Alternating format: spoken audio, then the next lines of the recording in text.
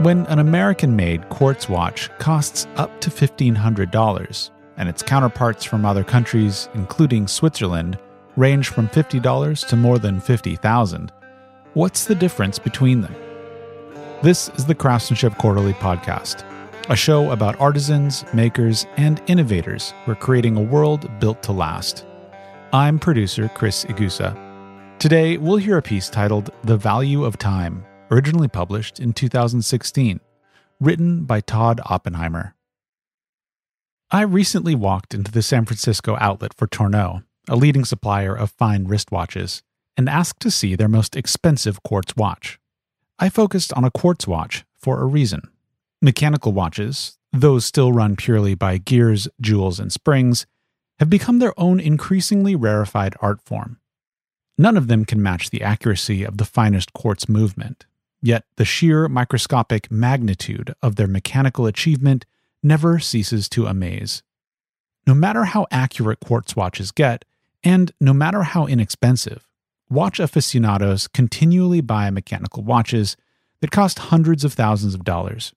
And, with a few exceptions, each price level is an indication of something special about the functional quality of the watch. Quartz watches, on the other hand, play an entirely different game. Since they are powered by a quartz battery, there are no springs, and there are a fewer number of gears. Most of the tricky stuff, therefore, is handled by this tiny battery. And that same battery goes into nearly every quartz watch, whether it's a $50 Timex or a $50,000 Rolex. Fact alert, Rolex doesn't make quartz watches anymore, but when it did, they were something special, for reasons we will get into in a moment. So, what creates a quartz watch's gradations of price and, presumably, quality? On this particular day, the top-of-the-line quartz model that Tourneau had on hand was no slouch. It was a Cartier, for women, priced at $42,000. Is this the most accurate quartz watch in your store? I asked with a sense of anticipation, waiting to be regaled with a watch dealer's favorite pitch. No, said Tiffany Chin, my sales lady. The Breitlings are the most accurate. How much are they? I asked. They start at around $3,000, Tiffany said. She went on to explain that even the cheapest Breitling in this range is 10,000 times more accurate than the $42,000 Cartier. Maybe I'm out of sync with today's consumer market, but to me, this made absolutely no sense. The whole point of a fine watch, I always thought, is its potential for precision. If you were to survey ads for watches, I'm willing to bet that is the descriptor you would see most often. A watch and precision are nearly synonymous in the popular imagination. In the quartz world, it turns out, precision and price have almost nothing in common. All that value in the Cartier was in the shimmering line of diamonds that framed the watch's minuscule rectangular face, with a little extra value thrown in for an ingenious silver watch band, articulated to mimic snakeskin. With a watch like this, you're not buying precision. You're buying a sculpture for your wrist, Tiffany explained. Okay, but if the engines of the two watches are essentially the same, what makes one quartz watch so much more accurate than the other? The Breitling is a super quartz, Tiffany said. This wasn't just hype. She said this with a completely straight face. In recent years, quartz watchmakers have pioneered new ways for quartz watches to regulate time. Most use thermal compensation systems, which can read and respond to the temperature on your wrist. Others use self-regulating miniature computer programs, which become even more accurate as the watch ages.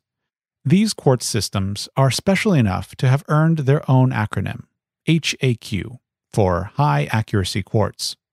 But HAQ movements are rare, and you will definitely know it if you purchase one. This means your $40 Timex can match that $42,000 Cartier step for step, year after year. You're basically buying the same time, says Anne-Marie de Gramont of San Francisco's Gears and Jewels, an expert watch repair shop.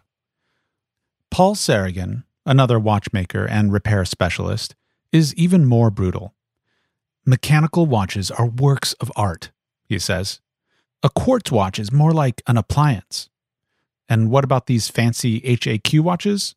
It's still an appliance. It runs on a circuit board. If something goes wrong, you just throw away the movement and buy a new one. Seriously, is it that simple? For standard quartz watches, apparently so. On the open market, most quartz movements sell for $20 or $30, and many cost half that much. None cost more than about $100, even for those driving all kinds of complications, extra dials for things such as dates and months and stopwatch systems. Nor, in most watchmakers' opinions, are these watches particularly difficult to make. The work is fussy and it takes some training, but not an inordinate amount, because virtually every quartz watch is produced on an assembly line these days, even in Switzerland, says Gramont. For an outfit like Shinola, which is one of the only U.S. companies making watches on American soil these days, that fact tells two stories.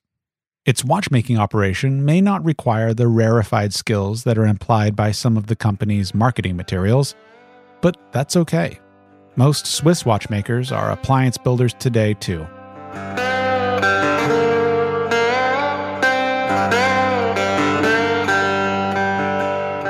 The Value of Time was written by Todd Oppenheimer.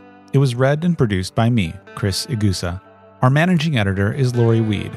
Todd Oppenheimer is the founding editor and executive director. This story was originally published in the spring 2016 issue of the online magazine Craftsmanship Quarterly. If you enjoyed this episode, consider subscribing to the podcast so you don't miss any upcoming releases, including stories, interviews, and audio projects featuring some of the world's most skilled artisans and innovators. The best way to support what we're doing is to share our work with others and rate our podcast on Apple Podcasts, Spotify, or whichever platform you use. More stories, videos, audio recordings, and resources on craftsmanship can be found at craftsmanship.net.